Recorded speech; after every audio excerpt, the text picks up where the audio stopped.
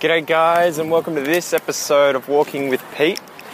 Today I'm currently in the park out the front of my work. I work at the museum studying at the moment, doing my PhD, and I've just walked in from North Melbourne, a suburb in Melbourne where I live.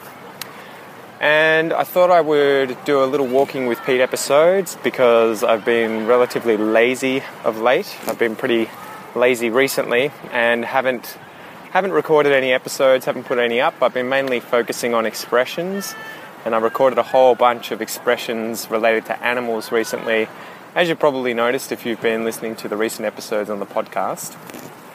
And it's just taken me a little while to get through all of them. That's why everything's been expression. But I hope you've been enjoying those episodes. I hope they help.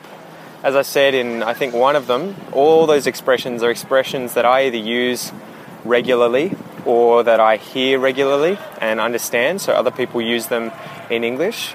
And I know it's pretty irritating, at least I've found in learning Portuguese and learning French, when I look up a lot of these expressions, idioms, phrases online, a lot of the time they're just stereotypes and they're not really said very often in the native language, in French or in Portuguese that I'm learning. I'll learn these phrases and think, oh my gosh, I'm really good, I'm doing well, I understand these idioms, and then I try using them and native speakers will look at me cross-eyed, they'll look at me confused and be like, what the hell is he talking about?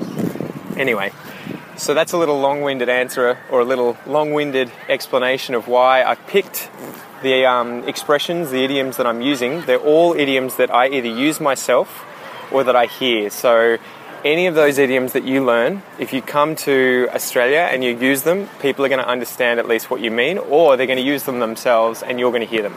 So don't be afraid to learn those expressions. Don't be afraid to use those expressions. I promise I'm not going to throw anything in there that's stupid or isn't used very often, if at all, just for the sake of it. So anyway, yeah, that's a little announcement about those expression episodes. I hope you're enjoying them. I hope they're useful. If you have any questions or other expressions you've heard or want explained, feel free to let me know on Facebook, and I'd love to do an episode on those expressions or questions. And that's a little segue. That leads me on to the next point that I wanted to get to in today's Walking with Pete episode. I'm thinking of doing a series called Ask Pete Anything, where you guys can ask me any kind of question or give me a subject that you would like me to make an episode on. So the main idea for this is, instead of me dictating the episode topic, instead of me choosing and deciding on the episode topic and what I talk about in that episode, you guys get to choose that. So you get to ask me a question. It can be about me, it can be about what I do, what I like, it can be about Australia, it could be about Melbourne. So it could be about anything personal with regards to me, but it can also be anything impersonal, so nothing about me, something else. It could be, what do you think of this? How do you use this in English? What does this word mean?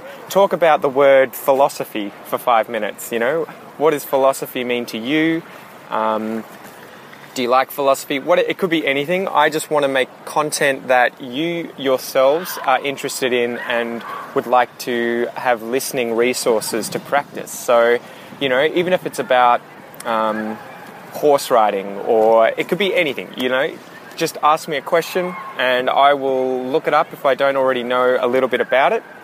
And I'll try and record an episode on them as soon as possible and upload it with a transcript and everything for you guys to use and practice. So yeah, the main idea behind that is just to give you guys resources that are directly chosen by you and also directly interesting to you guys, because I talk about a lot of things that I choose, but they may not necessarily be the most interesting topics.